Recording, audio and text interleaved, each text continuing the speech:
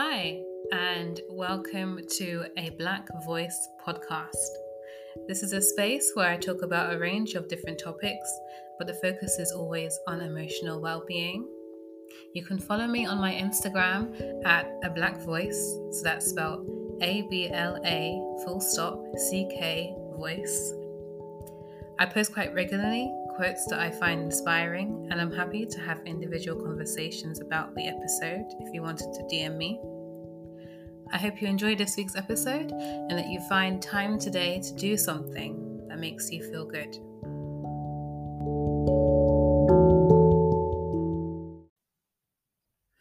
Hi, and thank you for tuning in to another episode. Today, I wanted to talk about vulnerability because I think it's so important for so many reasons. Being able to be vulnerable is a difficult thing because it's so scary. You take off like all your defenses and all your masks and you let go of everything everyone else wants you to be and you just show who you really are. So that can be showing how enthusiastic you are about a comic that just came out, or showing how sad you really feel deep down, or taking the risk and letting someone know about an idea you have at work. All of those things put you at risk of being judged and being rejected by other people. And I think rejection can be the most scariest thing ever because it can affect your value that you have of yourself. Not being accepted by other people can end up making you feel like, oh, if they don't like me, then should I like me? And do I really have a purpose, or do I have a reason to be in this space right now if no one really likes me? It can really end up making someone spiral into a whole lot of negative thoughts.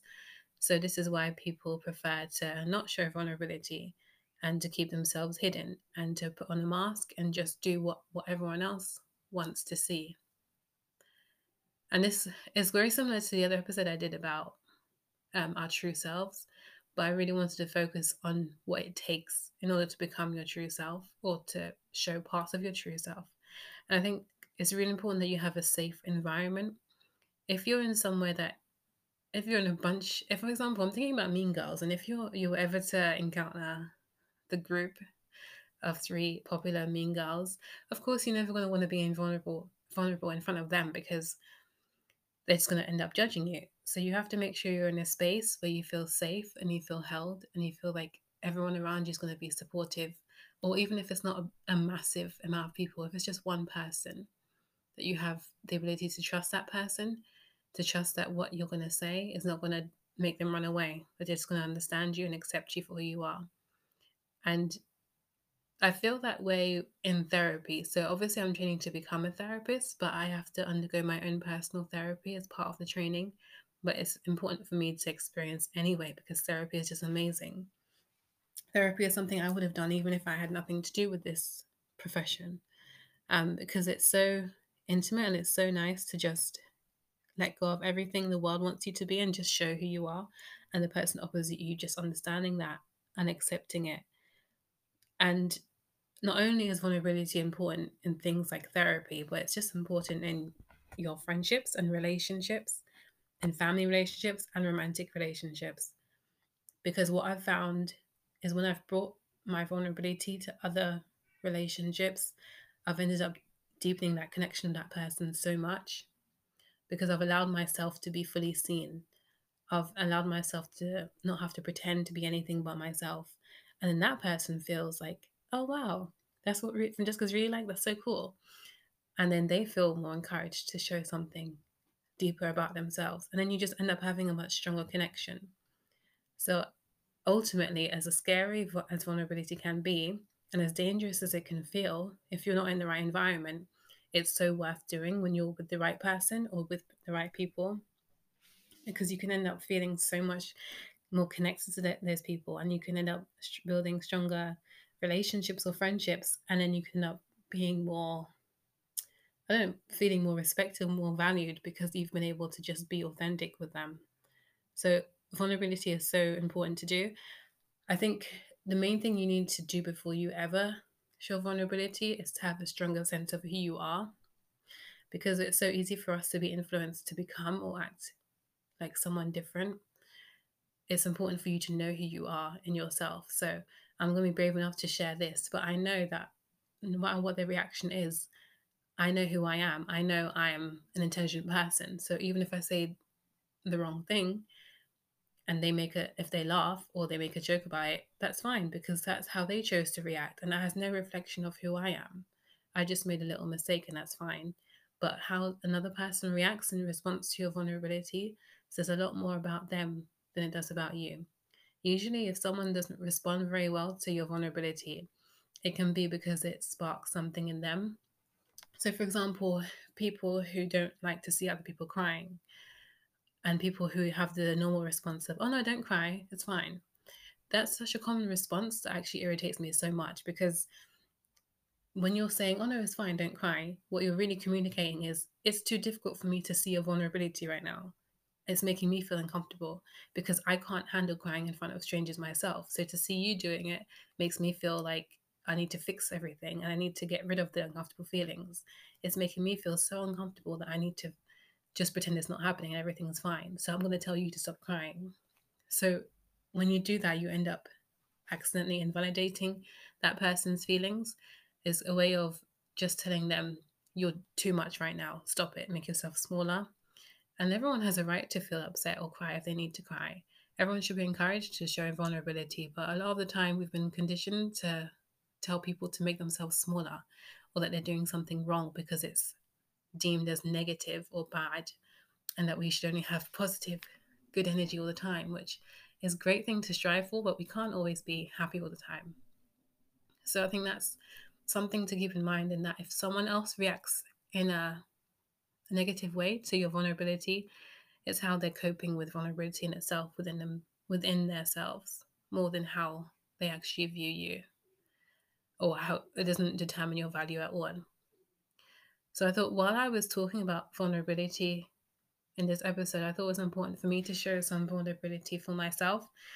So I know that this podcast is available to a whole bunch of people across the whole world and universe, but I thought it would be valuable if I shared my own vulnerability since I'm talking about it. So recently, my dad passed away, and my dad had dementia and cancer. So he passed away about a month ago, and I've been going through my own grief and grieving through it in my own way because grief is different for everyone. But I've been using journaling and writing poems and talking to friends and my own therapy to help me with this.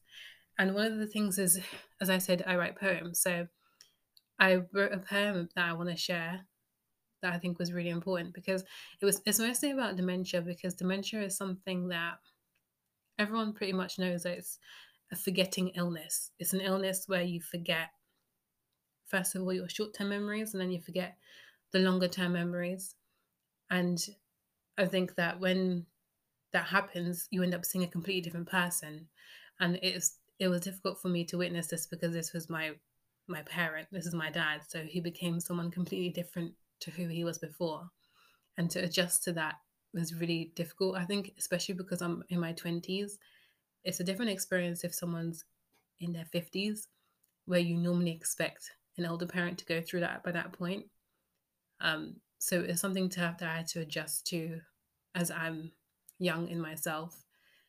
And it was just odd to see a parent who I normally saw as very strong and independent and capable of taking care of the family, the stereotypical role of the man takes care of the family, to then become someone who didn't know how to do a lot of things and didn't know how to do things and to take care of himself and to be able to function normally. So it changed my perspective of who my parents should be or was able to be. So it ended up feeling like ended up having two different dads. So the dad I had before dementia and the dad after or during the dementia. And it's a very difficult thing to witness because the confusion led to frustration and anger and sadness and a lost feeling. And towards the end, it felt a lot better because he forgot a lot of things in the sense that wasn't able to know how to walk. So as sad as that was to witness, it also meant that he wasn't that stressed about forgetting things anymore. because everything was being forgotten within a second of each other. So it was like, oh, I don't have stress anymore because I don't remember anything. So as sad and depressing as that is, it's I also found that he was a lot more peaceful at that stage. So it ends up being that I had a different dad. So that's why I'm starting to say that I had two different dads, the dad before, the dad after. And I wrote a poem about that experience. So I'm going to read that poem. I haven't given the poem a title, but this is how it goes. So I had two different dads, which makes me double sad. Twice the grief, yet I do find relief in knowing dad number two had absolutely no clue of his suffering and illness. He'd forget with a quickness. Vulnerable and innocent, rage randomly came and went. The only resemblance of who you were, old memories feeling like a blur. I remember hiding under the table, hide and seek. You were so able, tough yet sensitive. You needed love, but maintaining that exterior was put above. A boss, a leader, always in charge, yet fear and loss played a role so large. So, dads, please rest, enjoy your peace. Heaven is a place that requires no lease. So, yeah, that's my poem. I write poems quite regularly, like when I'm feeling sad or angry or happy or in a really intense emotion, I end up just writing and I end up just rhyming by accident. So, that's something that I wrote yesterday. And there were parts of it that was to do with when I was young and I used to hide under the table and he used to come and find me when he came in from work. But most of it is just about how different he was and how it was two different people. And I think dementia is something that is a really difficult thing to witness in general, as I said before, but it's such a interesting way how it just makes the person fade away, even though they're physically there. So their personality fades away. And because memories are a huge chunk of who we are as people, because we kind of rely on our past experiences to determine how we deal with future experiences. So it was like a person fading in front of me, even though they're physically here. So that has been a challenge. And yeah, I just wanted to be open and vulnerable about that. I'll probably have another episode where I talk even more about dementia.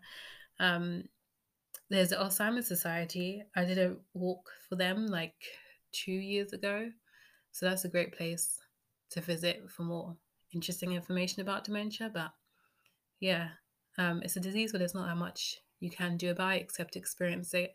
And I've learned a lot about um, myself along the way. Like I've learned about, um, I have more of a perspective of just living life whenever I can, like taking risks and doing what I want to do because you don't know when life is going to go. So his physical death as well as the actual death of a person um, is might as well just take the risk and do things that you want to do because you don't know when things are going to disappear, basically, is the message that I've kind of been learning over the past 4 years because the dementia was like a 4 year battle.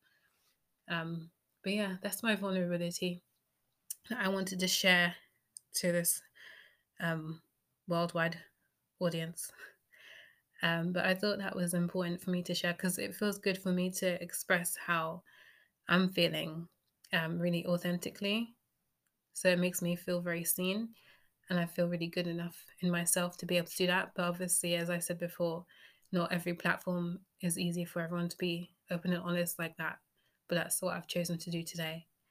And yeah, I'm going to end the episode now, probably go for a walk. And thank you so much for listening. I hope you've thought about the ways that you could probably show vulnerability in your life in a safe enough way, a way that you don't feel too drained afterwards or too like exposed, but in a way that you feel able to connect on a deeper level or just to feel more yourself. So thank you again for listening. I hope you have a day, because it may not be a good day, it might not be a bad day, but just have a day. So thank you again, and I will tune in and do another episode next week. Okay, bye.